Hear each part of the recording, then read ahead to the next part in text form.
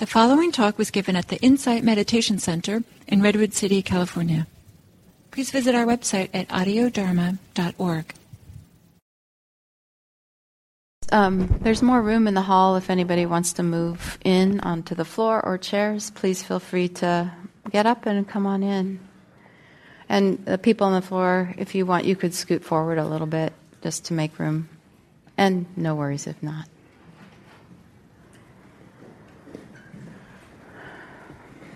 I think I might need to be a little bit louder because my voice gets a little, maybe that's too much. Okay. No, too much. Let's see. A little less. Well, imperfection. Okay, but how is the volume for everybody? Okay, great. Yeah, so welcome. Is anybody here for their first time? Ah, nice. Welcome, welcome. Yay. Yeah, IMC welcomes everybody. So, yeah.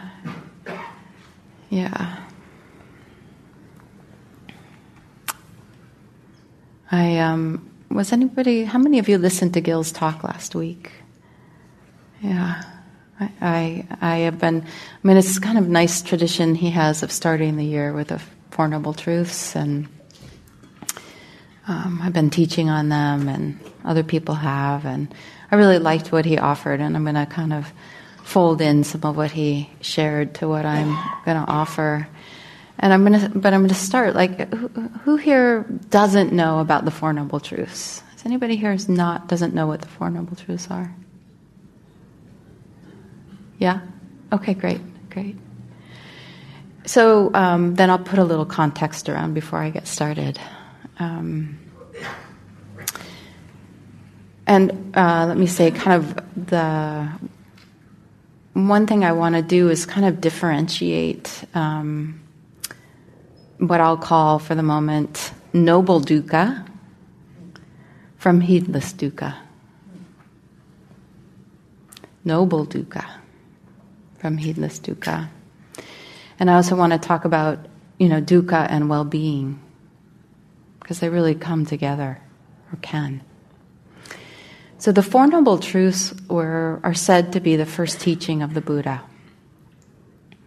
And it's said, I'll come to it later, but there's a sutta quote where Sariputta, who's one of the main teachers, students of the Buddha, and a teacher of the Dharma, compared the Four Noble Truths to an elephant's footprint. And he says, just like any animal in the whole kingdom's footprint can fit inside of the elephant's footprint, so too can all of the teachings of the Buddha fit inside the Four Noble Truths. So it's a very significant teaching. And essentially, the way it's traditionally taught is there is suffering, which I'll talk about what that is, how to interpret that. There's the cause of the suffering, there's the end of suffering, and then there's the way to end all suffering. And so I like to pair the first and second truth and the third and fourth, so maybe call them two noble truths. And the first two are really about the direction of unwholesomeness and sort of not doing well, and so the dukkha, and which can be translated as, Gil likes to translate it as pain, and I'm going to incorporate that into my talk today. But it can be thought of as super subtle dis-ease. I think the volume needs to go down just a teeny bit more. Irritation to total distress. So this huge range. The volume still okay? Okay. A little louder again? Wasn't quite? Yeah, it needs to go up a little bit. It's a really hard balance, sorry. Yeah, okay. So just this huge variation. So let's just say that, just like pain can be maybe super mild, Just this little rough patch on your skin, you feel it is a little bit sensitive to the cold or something, to, your leg is broken, to worse. So dukkha and the cause of dukkha. And the word in Pali for dukkha, the cause is tanha, which is classically translated as craving. And today what I want to talk about it as is resistance and compulsion. Resistance and compulsion. So this resistance and compulsion cause pain. That's pretty relatable, right? Is that relatable for you guys? Do you understand that? Sort of like when we resist things, it can even slightly, just think about that, just the subtlest resistance. Oh, I don't want that. Just a subtlest pain. And the compulsion has, just when we feel compelled, there's a discomfort to that, to extreme discomfort. So these two kind of can move us, if we are heedless and unmindful, toward more and more difficulty. The second truth, or the third and the fourth truths, are the end of suffering, and it's what leads us to the end of suffering. And that is the Noble Eightfold Path. This is the teachings of the Buddha that guide us in how to engage with our life and our practice. So, noble dukkha and heedless dukkha, unheeded dukkha, and well-being. And so maybe I'll take a minute to talk a little bit about well-being, and maybe two kinds of well-being. I'll say that there can be hedonic well-being, and hedonic is a term that is used to describe sort of like the treadmill of life, where we're always trying to get and do and feel better, sort of like me trying to get the sound just right. There's this like trying to adjust and, kind of always moving towards sort of trying to get things right. And do things like, go to the spa and do all this extra stuff to make ourselves feel good. And so, it can be really helpful, actually. But when it's heedless, it just leads back to dukkha. And then there's udanic well-being. Udanic is kind of a well-being that's the result of what the Buddha really talked about in terms of happiness, is things like the bliss of blamelessness. It comes from showing up for others and ourselves in a way that we feel is blameless. It's not dropping our garbage on the ground and instead putting it in a trash can, and being able to walk by other garbage and go, like, yes, I didn't do that. In a simple way. It's ethical action, it's wise action, the result of those things. Talk a little more about that too, but I kind of want to give you this idea, because when I start to talk about dukkha, if all you have in your mind is something that's very, very unpleasant and not helpful and something you don't want, you might not hear my words the same way I'm hoping that you will. So there is noble dukkha that leads toward well-being, actually.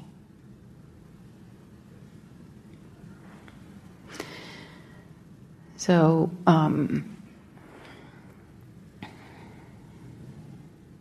I have learned to listen to dukkha, and I have learned that I often feel very happy when I recognize dukkha.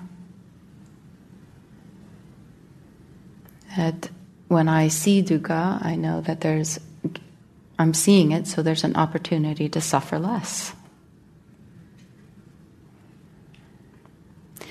When I don't listen to my dukkha, I'm not heeding my dukkha, it can become heedless dukkha. And that can be where we're trying to do things to make ourselves feel better, but we just keep making it worse and worse.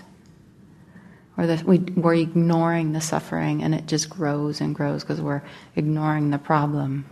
Like the pain, we're ignoring the pain, and the cause of the pain gets worse and worse because we're not listening.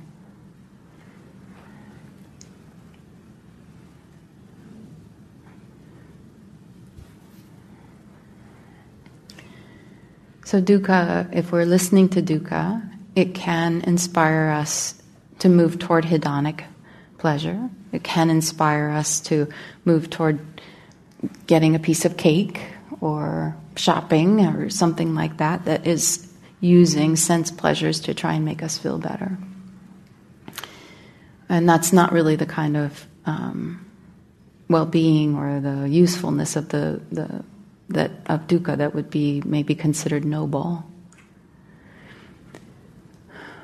There can be noticing dukkha and turning inward instead of outward, and meeting that dukkha with intimacy and curiosity, with like this deep faith and understanding that it's there with a message. It's there inviting us to notice how we're causing pain, how we're engaging with our life in a way that's causing pain.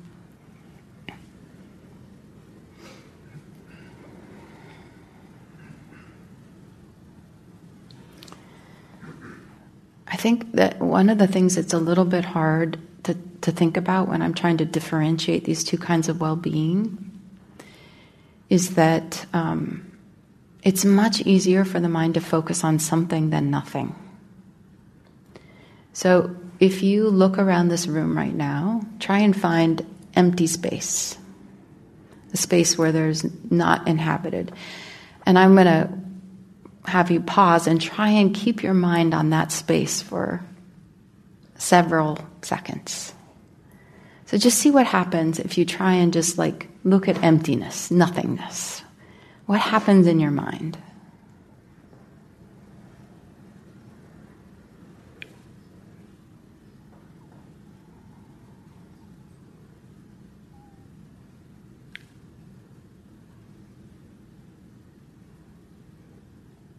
Did anyone notice that it's hard to keep your attention focused in that space?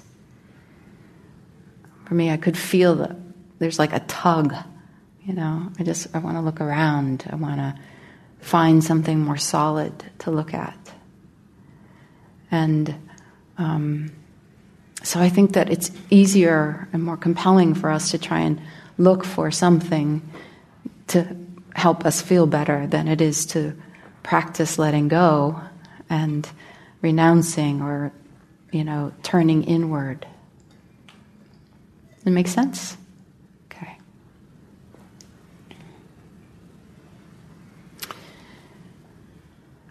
So, pain. So if we think about physical pain is caused by injury, right? Some kind of injury. And so maybe we think about, resistance and compulsion as causing injury. And as I was thinking about this, my mind thought about the term moral injury. Has anybody heard that term? It came up a lot in the pandemic because of doctors and healthcare professionals working in hospitals with people dying of COVID who were refusing vaccinations and denying that they had COVID. And it can happen in similar ways where,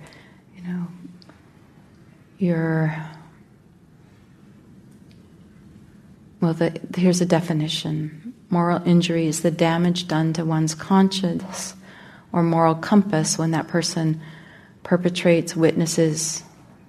So this was an example of witnessing, or fails to prevent acts that transgress one's own moral beliefs, values, or ethical codes of conduct. And this is actually, to me, a kind of a definition of what the Buddha was teaching. And I connect this with dukkha, that we experience that kind of pain when we, when there's damage done to our conscious, when our awareness, what's our clarity, what our moral values are.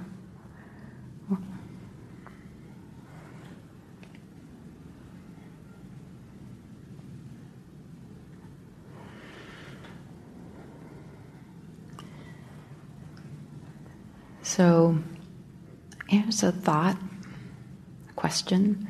What would happen if we didn't have dukkha? What would life be like if dukkha didn't exist?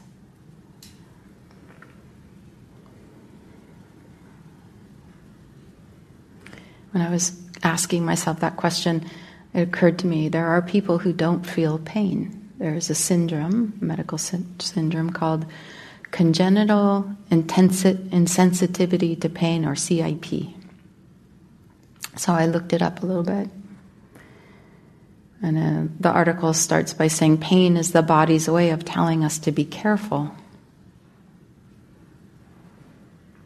But there are some who get their entire life without feeling it. Wow, right? Wow. And it goes on to say people with CIP would love to know what pain means and what it feels like to be in pain. And then it says people with CIP say people assume that feeling no pain is this incredible thing and that it almost makes you superhuman. But for people with CIP, it's exact opposite. Exact opposite. We would love to know what pain means and what it feels like to be in pain. Without it, your life is full of challenges. So we think that often when people are talking, we think that our life is, when we have dukkha, that's the problem. But maybe it'd be a lot worse if we didn't have dukkha. I feel pretty sure it would be.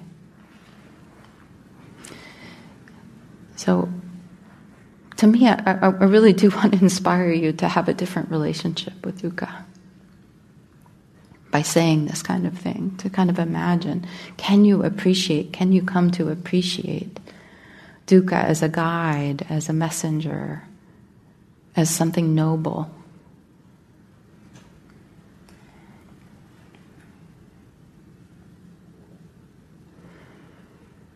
Thinking about dukkha like a feedback mechanism.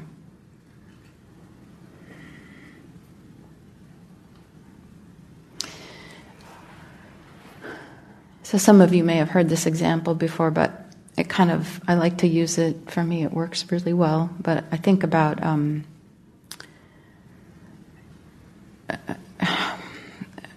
dukkha a little bit like rumble strips. You know what rumble strips are on the side of the highway? They're little divots in the cement, and if you drive on them, what happens? Really noisy, and it's a lot of vibration. And when you hit those, what happens in your body? Yeah, it tenses up, reacts. And then what might happen in your mind? Fear. Anybody get angry? Annoyed? Yeah. Upset. So we can drive on the rumble strips, we get startled. It can bring up fear, and then we can have mental reaction, right? And then we might harp on ourselves for being so careless. I can see some nodding heads. And then we might be thinking to ourselves a little bit later that we should probably call Caltrain and report a complaint about these rumble strips, because there could be a better way. There could be a better way. Maybe it could be soft jingly bells, or something that is nice and beautiful and helps us stay on the road instead of this terrible, awful feeling of these rumble strips. So we can be planning what we're going to say and craft this letter and contact the governor and do all this stuff, right?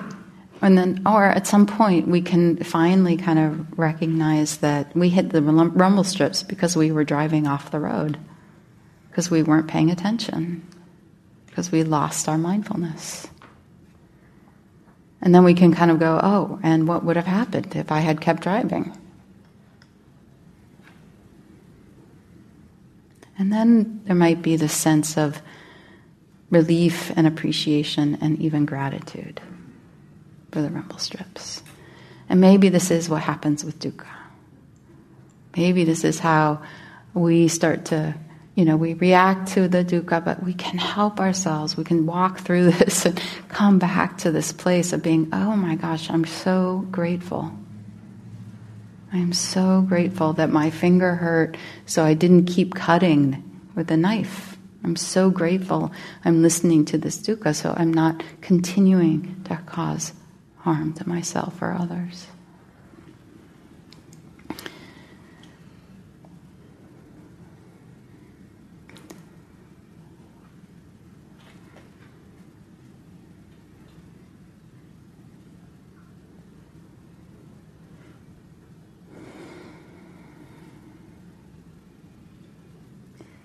I'm deciding what to share next.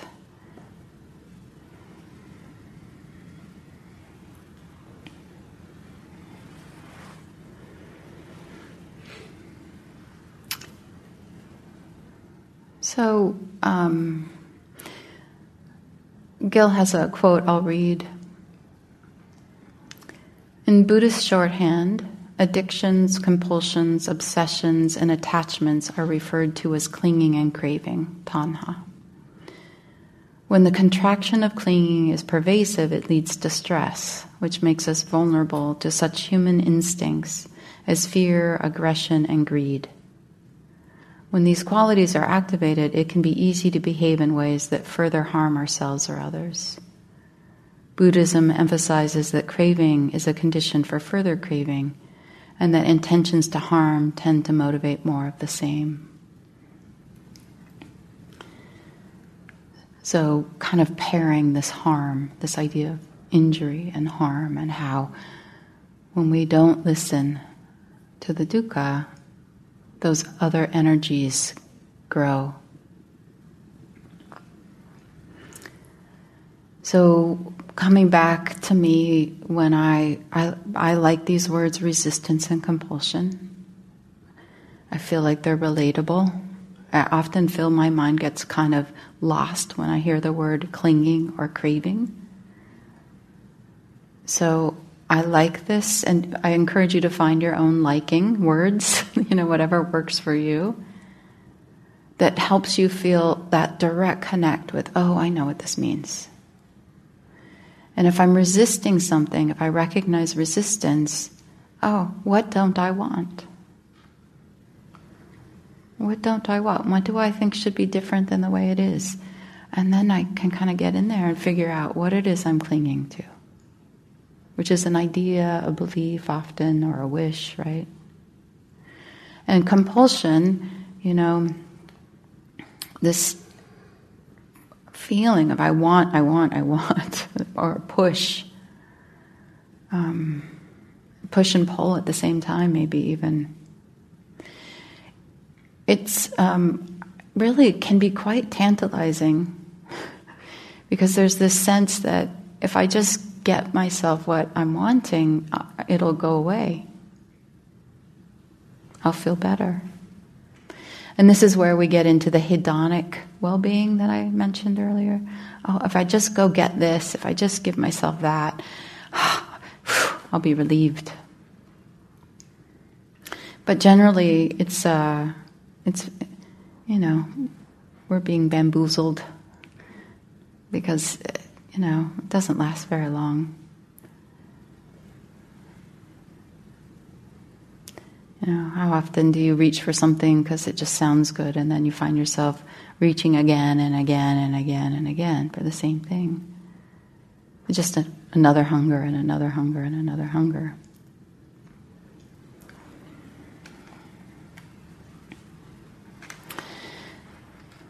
So just to say a couple of words about working with this, the resistance or the compulsion.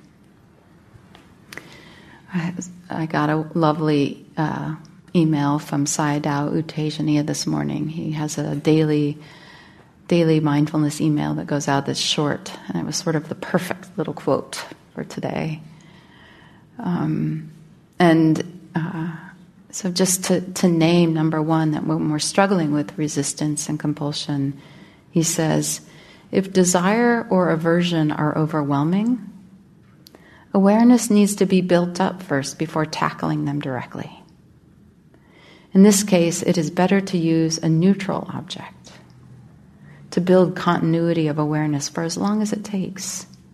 So he might mean, breath or walking or knitting could be something that we're paying attention to and feeling as we do. And we do it for as long as we need to, for as long as it takes to build up our capacity to be present, stay aware. He said we don't have to deal with anything in the mind until awareness and wisdom are ready. So it's kind of nice to keep it simple, right? And to take care of ourselves, to get the quality of the mind in the place so that we can relate to the dukkha as noble dukkha and not be heedless with it.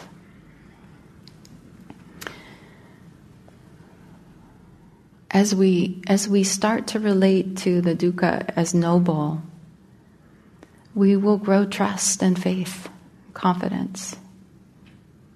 We will start to feel that joy and well-being that comes up when we recognize the presence of that pain, of dukkha.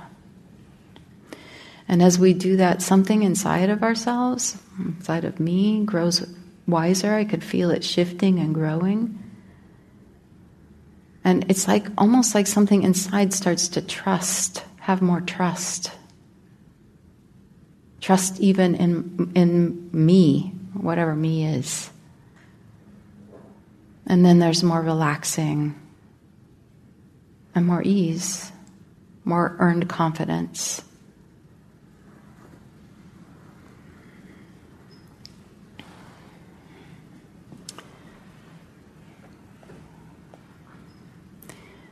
I'll say just, there's a poem by Rosemary Traumer, on dealing with what she calls it, the longing, because that compulsion, right, and the resistance. And how do we deal with this? How do we deal with this? And how do we let it be? She says, let longing be longing. Though it rises in me with incessant hunger, though it clutches for my heart with outstretched hands, pins me with pleading eyes, let longing be longing. Never has it worked to pretend I don't hear it as it shouts and demands, or charms me with its silken promises. In a vision I said no to the longing, and the longing only grew. But when I said yes, longing, I see you.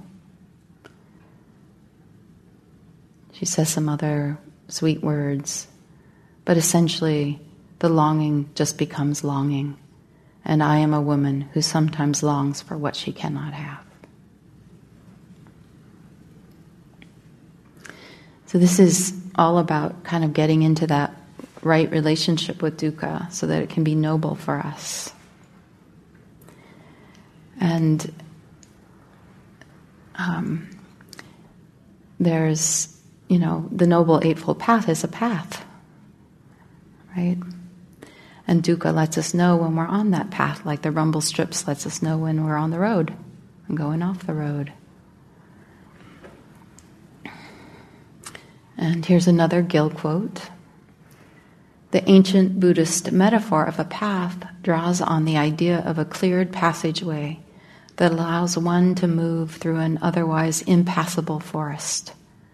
Just as a person brings their entire body along when walking on a forest path, a spiritual practitioner enters the Buddhist path by engaging all aspects of who they are.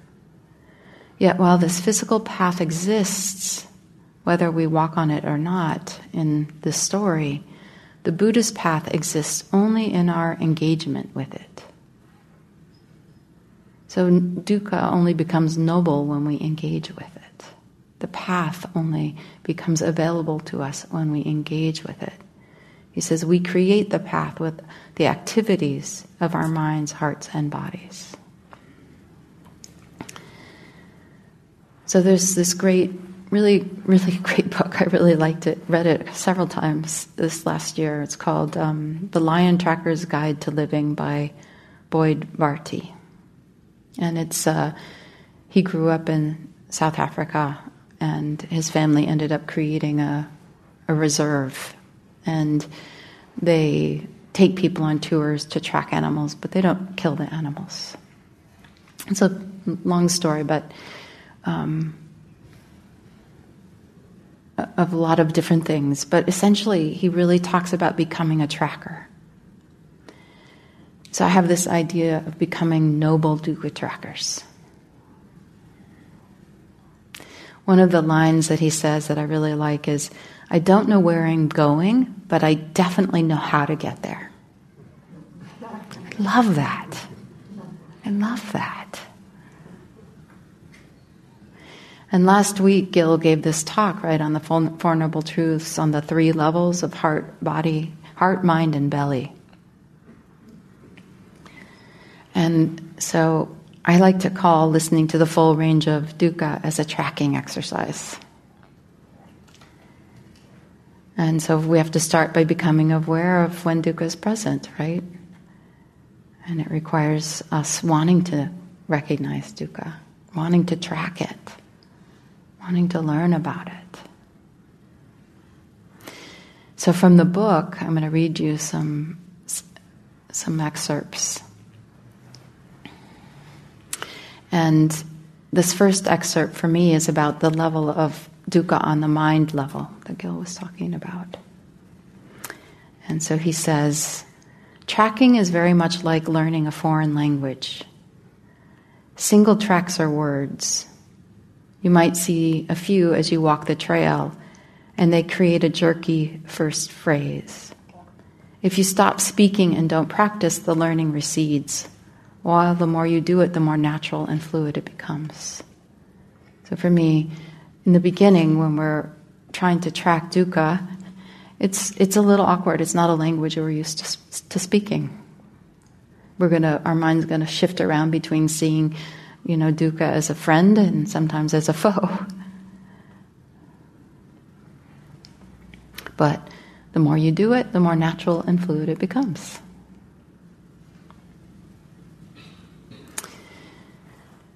And he goes on to say, one afternoon, the short phrases became flowing sentences. I was out alone, he's tracking, as Alex, one of his mates, had some other work to do back at the camp. I came across the tracks of a large rhino bull that had wallowed in a water hole, his body caked with a thick black mud. The track away from the water hole was fairly easy to follow because as the rhino walked through the thick bush, a slick of mud had scraped off on the trees and bushes. His body was dripping with it, a Hansel and Gretel trail that I could easily follow from bush to muddied bush. So often with dukkha, when we first connect with it, it's pretty easy to see. Over time, maybe it gets more subtle, and that's when we start to move to the level of the heart. So he says, after a few miles of tracking this, I knew the mud on his body had begun to dry, and the dripping trail became more and more faint. And then there was no more mud. My eyes seamlessly shifted from the mud to the 3-road clover tracks he had left, 3-toed. And suddenly the iterations of the track that my brain had stored as search images began to pop. I saw the track with ease. I noticed compressions, scuff marks, smooth bark where his 3-ton body had brushed against a tree. I saw the grass laid flat in the imprint of a side toe, the half moon of a front toe. I was moving on his track, fast and fluent. The easy trail had helped me to get out of my own head so I could relax into myself. So moving into like a more relaxed relationship with dukkha, where our heart can start to resonate with what's going on. We don't feel contracted and pulled back.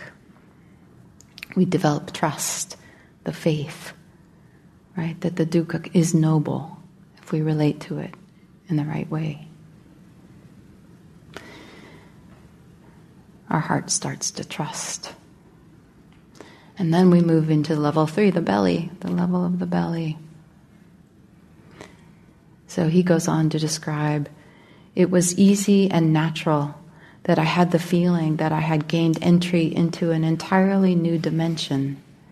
I could anticipate the subtle shifts of this path, picking up the faintest of tracks like they were elaborate signs. In the same way that after months of being an outsider on a French exchange, the language comes and you suddenly belong to France, to the place, to the culture, to the people. Suddenly I was part of the story of the bush. So it is possible that engaging with the Four Noble Truths can lead you into a whole new dimension, a whole new way of being in this world. You become the Eightfold Path, in the words of the Buddha. You become free.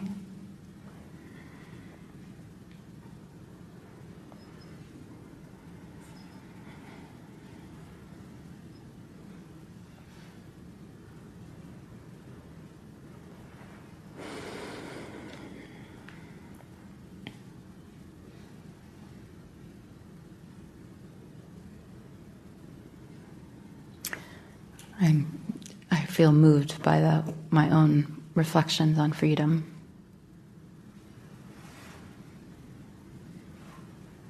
You just feel it in my body. I'm at the belly level in the moment.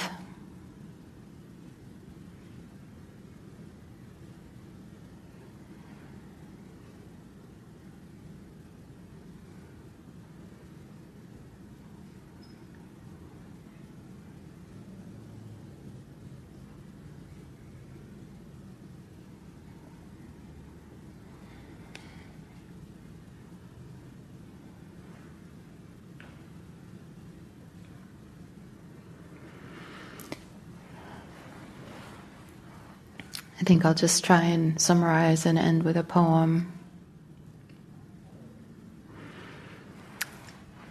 And sort of emphasize that really what I'm talking about is our relationship to and with our experience. That we can have a noble relationship with life and our experience, or we can have an ignoble relationship with our life and experience.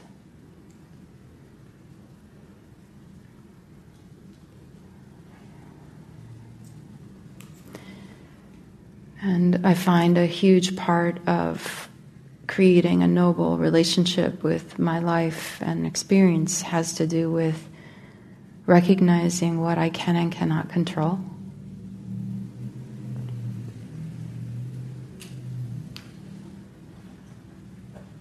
Because so much of having a noble relationship with life means to allow life. To allow what's happening to happen and to see it and show up for it in a non-reactive way, but with responsivity. And this is a hard thing. In AA, they have the serenity prayer. It goes like this: God, grant me the ability to accept the things I cannot change, the courage to change the things I can, and the wisdom to know the difference. And there's a version of this that I like very much, which is useful when one wants to have compassion for others, which is, God, grant me the ability to accept the people I cannot change, the courage to change the one I can, and the wisdom to know it's me. Yeah. So this is a noble relationship to life. And it requires allowing. Allowing life, allowing others.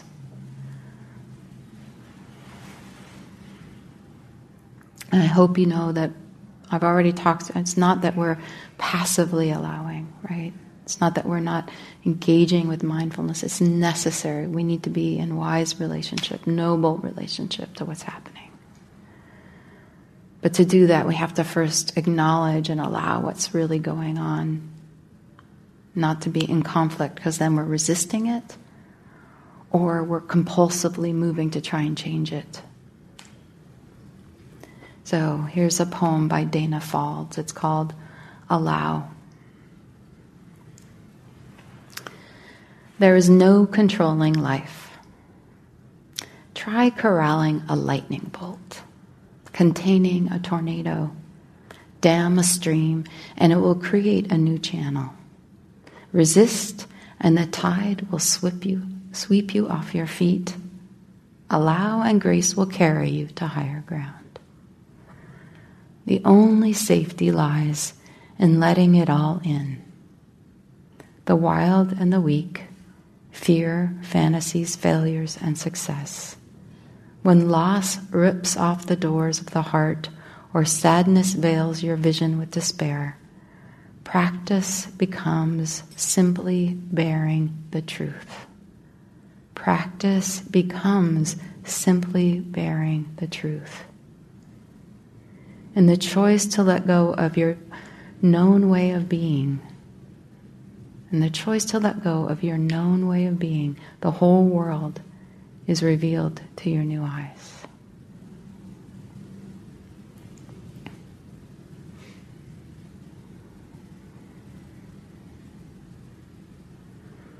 So there's a lot more I could say, but I think that's a good place to end.